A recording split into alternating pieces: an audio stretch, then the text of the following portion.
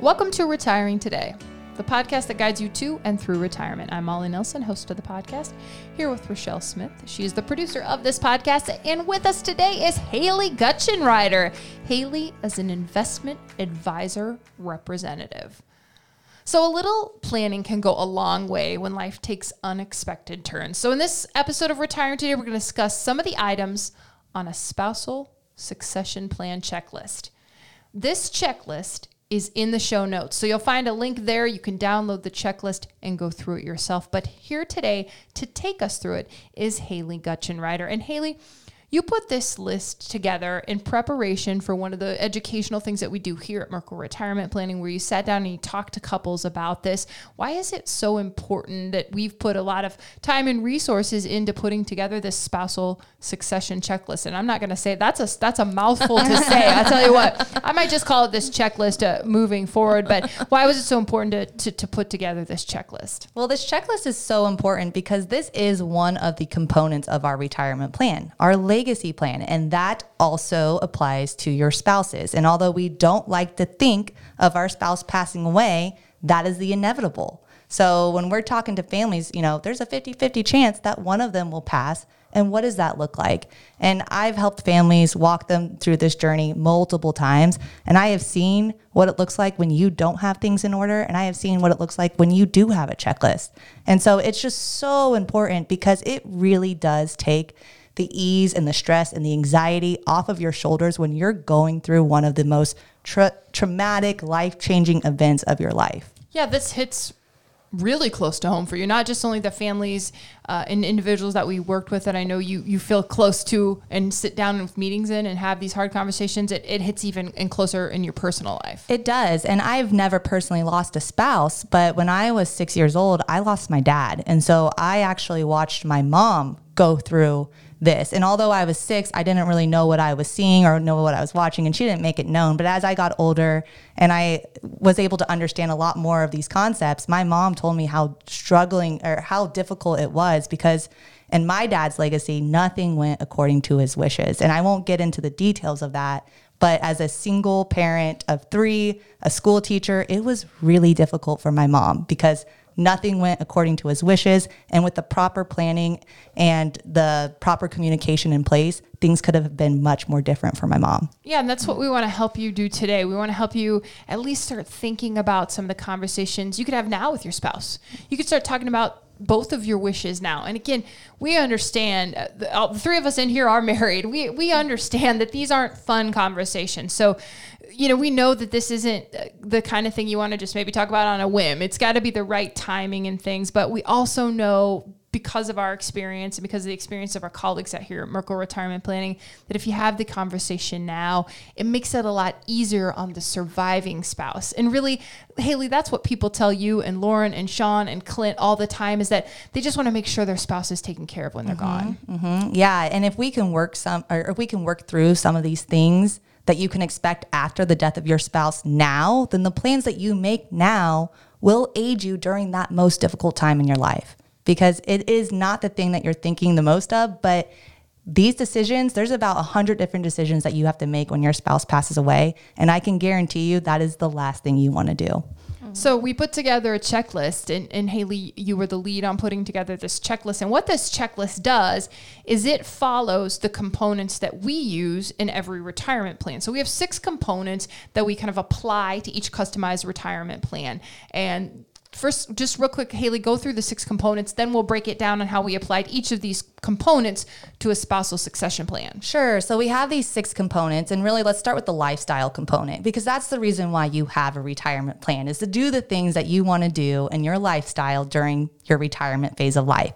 And then we have the income plan, we have the investment plan, the tax plan, healthcare plan, and legacy plan. And believe it or not, all of those things work in conjunction with each other. What you do with your investment plan and your income plan is going to affect your legacy and your tax plan. So the decisions we make in one arena often impact the other decisions we make in this other arena. So it's important to look at your entire plan as a holistic approach.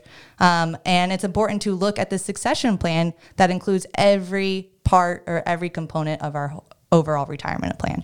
And you might be listening, you might be saying, well, I don't have that kind of a plan. I don't have those 6 components applied to my retirement years. Well, maybe you have some questions about how to even get started on that part. A great resource is a 15-minute complimentary checkup call. So you can go to merkleretire.com. That's MERKLE retire.com. And you can schedule a 15-minute call. And maybe that's a good time to start talking about the retirement plan itself. Or you can ask some questions about the succession piece that we're talking about today. So we're going to start going through the checklist. And just a reminder again, if you want to download this checklist, print it, look at it on your phone, look at it on your laptop, the link is in the show notes. So the first piece that we apply to the spousal succession plan that we also apply to the retirement plan is the lifestyle. So there's some things you've got to do with your lifestyle. And let's not, gloss over the word lifestyle, realizing that when you lose a spouse, that is a complete disruption of your lifestyle. But we're applying it to kind of how we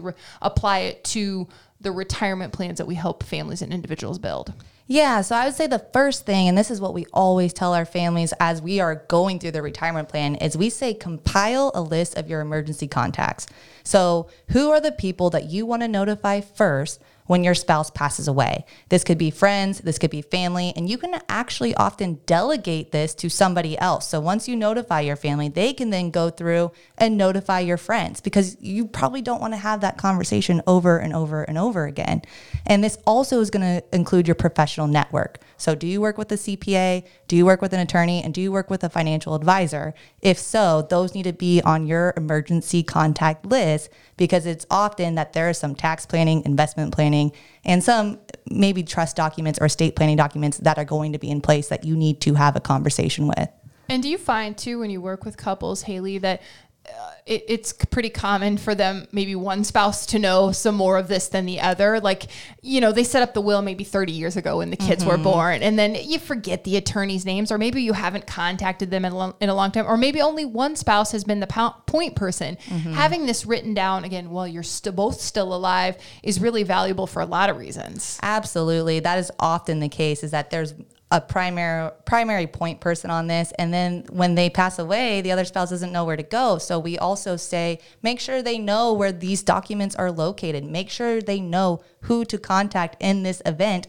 Otherwise, all the planning that you have done doesn't necessarily successfully or easily get passed on to if they don't even know who the person is that they need to call or reach out to. Yeah, and the best time I would say to get this written down is when you're not under the duress of the emotional, feelings of the spouse being lost. So now would be a good time to talk to your spouse about, wait, who was that again that set up our will? What was that attorney's name? It was so many years ago. At least write that down somewhere. So let's say if you're 50 right now or 55, well, when you're 85, then it's written down again too. You put it together when you could both think about it and have a clear conversation about that as well. So a lot of stuff you could even do right now. Again, hopefully for most people, it's a 20 or a 30-year retirement. It's a full retirement. So get that stuff, out of the way sooner rather than later. Yeah. And often one thing that people do also like to get out of the way sooner rather than later is making funeral arrangements, because you do not want to basically put your spouse in a position where they have to just guess what your wishes are.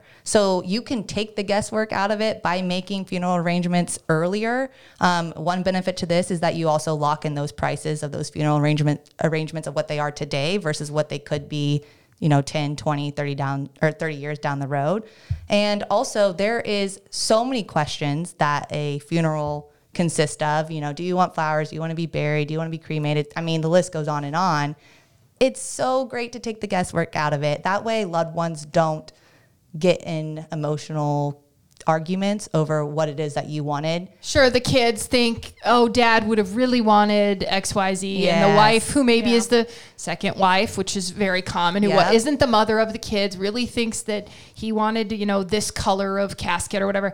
You don't, the people that are left to cherish your memories can focus on cherishing your memories, not deciding what color your casket should be. Yeah, absolutely. And that's something I personally went through with my dad's funeral. Is my brothers wanted to do something, and there was a blended family involved, and it just there was a lot of arguments that happened. And if it would have just been pre-planned, which granted, my dad was younger, so we weren't thinking about those things. But I can tell you that if we can take the guesswork out of it and you say and state exactly what it is that you want to happen, then it definitely eliminates any future conflicts down the road. And people might be surprised to learn how many documents the funeral home will need. Haley, I was looking at the list of things a funeral home will likely ask for. And some of this stuff, again, depending on how long you've been married or how well you know the person, I mean, you might not know all of this information about your spouse if it's not readily accessible somewhere. Yeah. And one of those documents is the certified death certificate. And that actually requires a lot of questions that isn't necessarily known, off the top of your head. And when that person's gone, it's hard to find out the answer to those questions. So oftentimes we tell our families, hey, print off a death certificate and just pre-fill it out how it would be if in the event that you passed away.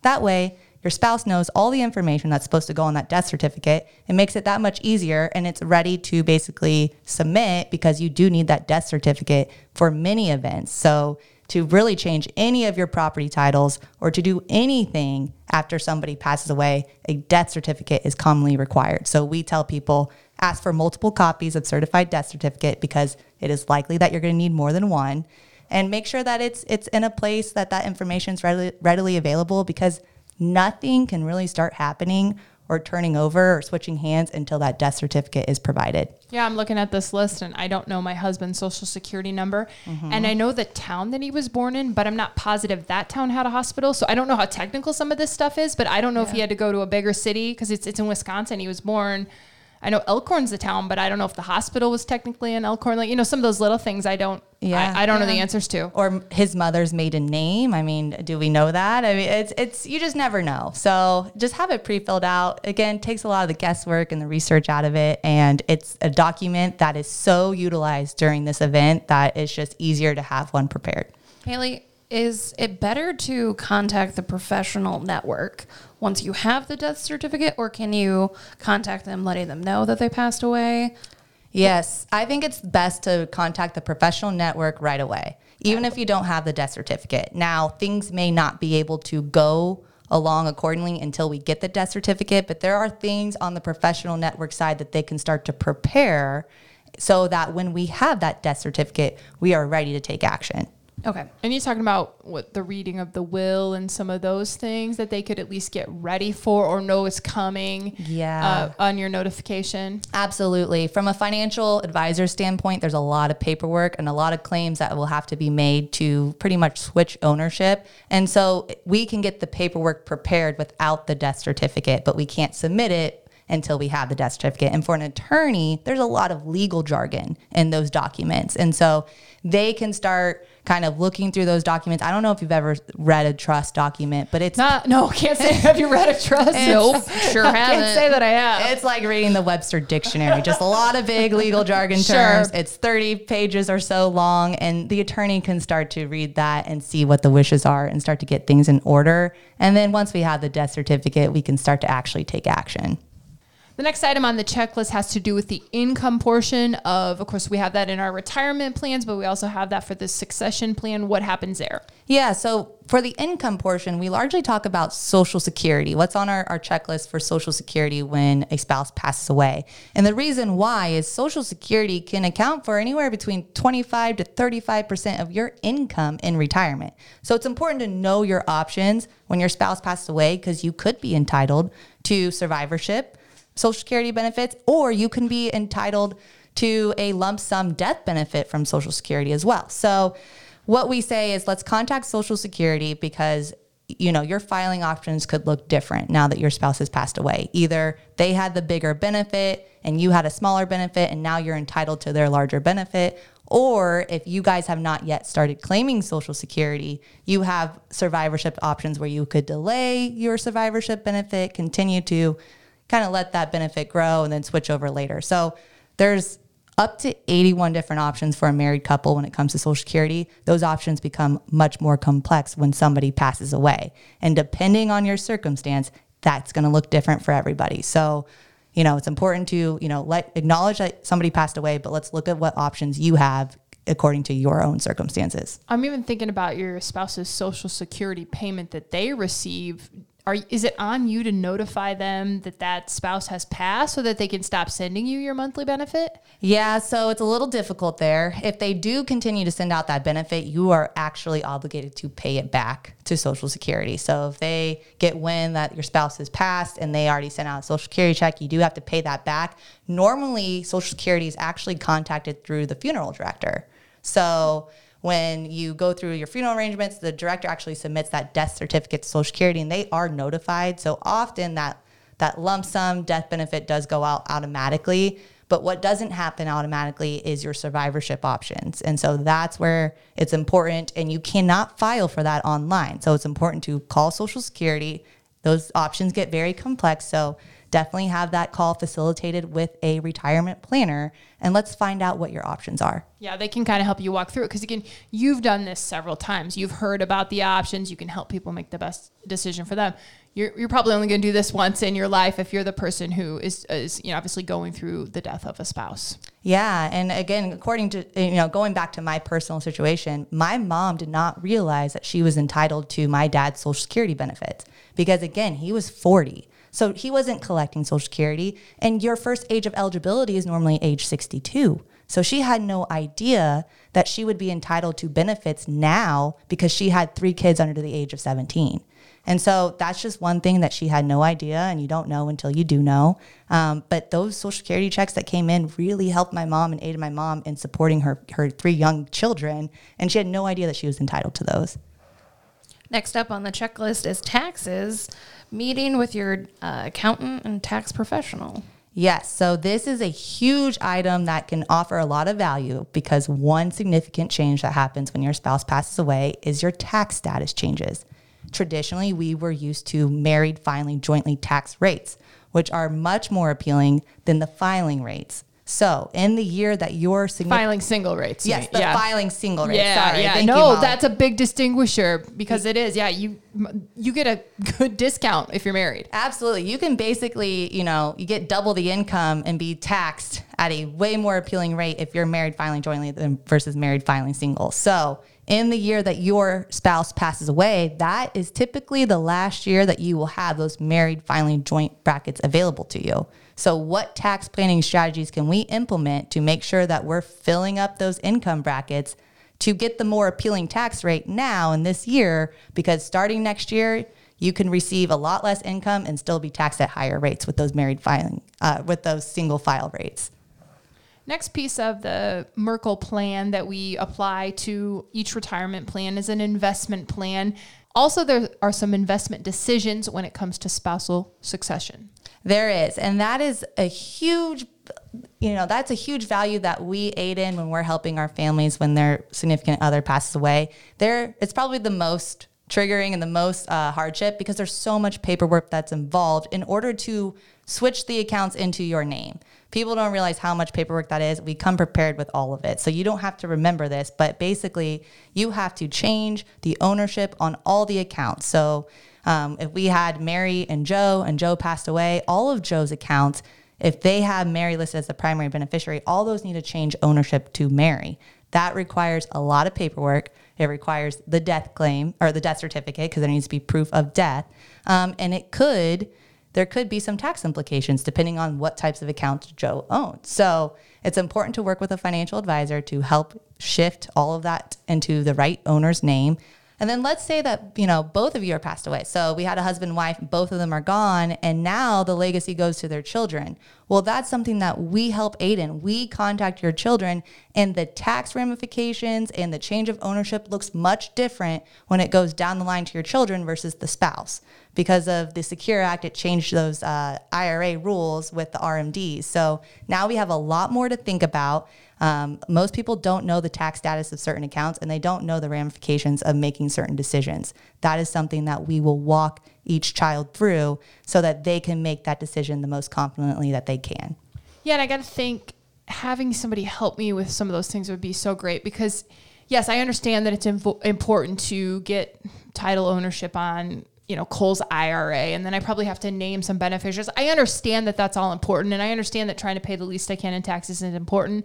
But again, if you're grieving, your first thought isn't, oh no, I'm in a higher tax bracket now, or I'm in a worse tax situation. It's not a thought you're having, but your financial professional, your retirement planner is having it for you. Yeah. That's great to have somebody like that in your corner. Definitely. We're thinking about the things that you're probably not thinking about. And we're going to lay out all the information for you so that you can make that decision the most confidently, because a lot of people don't want to make decisions too when they're going through this emotional turmoil. You know, they say don't make big decisions when you're in this emotional state of mind, because you don't want to make irrational decisions. And so we lay it all out there for you. We talk about the pros and cons of each decision. And then that way you can move forward making that decision much more confidently. And then another thing is, you know, if you are working with a financial advisor, of course, it's important to call them, but it is likely that your spouse could have had a 401k at an employer if they were still working. So you would also want to contact the employer, talk to the HR department, see if there's any type of investment accounts that are still open with that employer, because we can also help facilitate that rollover or transfer of ownership into your name. Because again, there's a lot of paperwork you have to fill out. There's a lot of nuances that you may not understand. It's important to have all the right information when you're rolling that ownership into your name.